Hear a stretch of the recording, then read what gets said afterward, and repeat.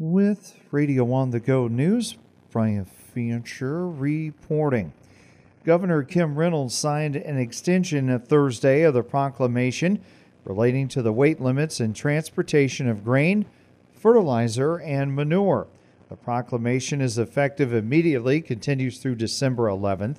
The proclamation allows vehicles transporting corn, soybeans, hay, straw, stover, fertilizer, and manure to be overweight without a permit. Iowa Congressman Randy Fancher says he remains hopeful Congress will act on a new farm bill before the end of the year. Fancher and some colleagues sent a letter to House Speaker Mike Johnson urging action on the measure, what could end up being the first $1 trillion farm bill. Fancher also spoke with Pennsylvania Congressman G.T. Thompson, chair of the House Ag Committee. Regarding the need to act, Fancher says the bill's critical components are hanging in the balance. We have to open new export markets. We got to strengthen crop insurance. We got to fight foreign animal disease. I mean, these are some big things. Ban China from buying our farmland. So this farm bill is critical, and we've got to get it passed. So we're trying to figure out any way that we could try to get it done late December yet, but it sounds like it might tip into January. So we might have to do a 2 or 3 month CR on this. A CR is a continuing resolution or a stopgap measure that extends the deadline. Fancher, a Republican from Hull, says the flap over the House Speaker's position delayed work on the Farm Bill and other important issues. We did no work for 3 weeks. We didn't pass any budget bills, so that's taken forefront right now. Is doing all the budget appropriation bills to trying to create a budget that was due September 30 that we haven't got to yet. So that's all the floor time. That's all that we're doing debating right now, which is unfortunate. Fancher says a one-year extension of the 2018 Farm Bill, which expired in late September, would be harmful to Iowa farmers and to certain programs. Our farmers need certainty. They need certainty in the programs. I mean, a lot of these programs have all lapsed at September 30. I'm just fearful that, if we go another year with some of the old programs, that's going to be a problem.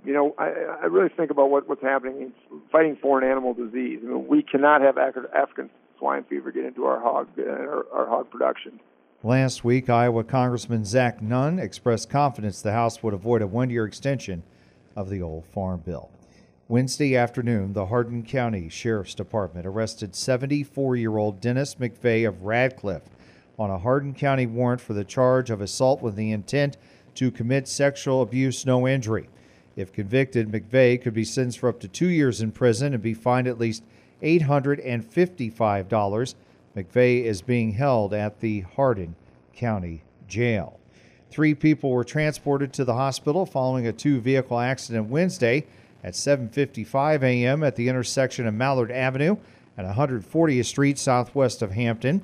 Franklin County Sheriff's Department says 21-year-old Johnny Alexander Reyes Sanchez of Hampton was driving westbound on 140th Street in a 2005 Jeep Cherokee SUV, while at the same time, 38-year-old Luis Alberto Valles Garcia of Iowa Falls was driving northbound on Mallard Avenue in a 2022 Dodge Ram pickup truck pulling an enclosed trailer.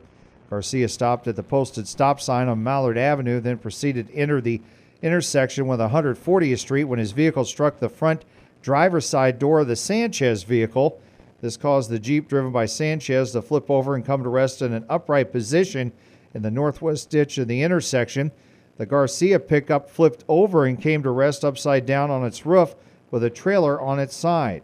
Garcia and 2 passengers in his vehicle were taken to Franklin General Hospital for treatment of unknown injuries. Both vehicles were destroyed, causing a combined total of $57,000 in damage. The Clarksville City Council this week formally accepted the resignation of council member Wendy Brooks. In other business, the Clarksville Council tabled action on the city's health insurance plan until the next meeting. 3 open houses have been scheduled to give the public the opportunity to learn about the draft North Iowa Corridor Joint Comprehensive Plan. The plan lays out the visions, goals, and priorities for the North Iowa Corridor. Development, transportation, parks, and facilities are all things envisioned in the plan draft. The North Iowa Corridor, or Clear Lake, Mason City, and the unincorporated areas of Cerro Gordo County have been working together for the past year preparing a new comprehensive plan. The first open house will be held Monday from noon until 1 p.m. at the Cerro Gordo County Courthouse. The second on the 13th from 4:30 to 6:30 p.m. will be held at Nyakog, both in Mason City. The final open house scheduled for Tuesday from 4:30 to 6 p.m. at the Clear Lake Wellness Center. Mercy One North Iowa Hospice Care will host its annual Tree of Life event on Thursday, December 14th at Music Man Square in Mason City. Hospice officials say lights on the trees serve as a symbol of the love and memories we cherish. The program will feature the Tree of Life lighting in recognition of loved ones to be remembered and honored. To request a name to be included in the program, you're asked to mail your donation along with the name of the loved one you wish to remember or honor to Mercy One North Iowa Hospice Care. That's at 232 2nd Street Southeast in Mason City. The zip code's 50401, or by calling this number at 641-428-6208. Again, 641-428-6208. Names must be received by December 4th to be included in the December 14th program. All donations will receive a holiday ornament in the mail. Thursday, the Clarion Goldfield Dallas School Board approved the instructional support levy for 5 years at not greater than 10% to be split evenly between property tax and income surtax. In other business, the CGD Board approved the superintendent forming an ad hoc study committee to look at building an auditorium. During the Iowa Valley Community College District Board of Directors meeting this week, Abigail Pelzer was sworn in as the new board secretary. She will also serve as the assistant to the president. The IVCCD board also welcomed incoming Representative Amber Danielson, who will be sworn in at the December meeting. There will be a reception for outgoing director Jackie Pippin of Marshalltown prior to the December board meeting. She has served on the board of directors since December of 2021. Today's guest on the Radio on the Go Newsmaker program is Lori Reynolds, who is with the suicide prevention team with the VA Central Iowa Healthcare System based out of Des Moines.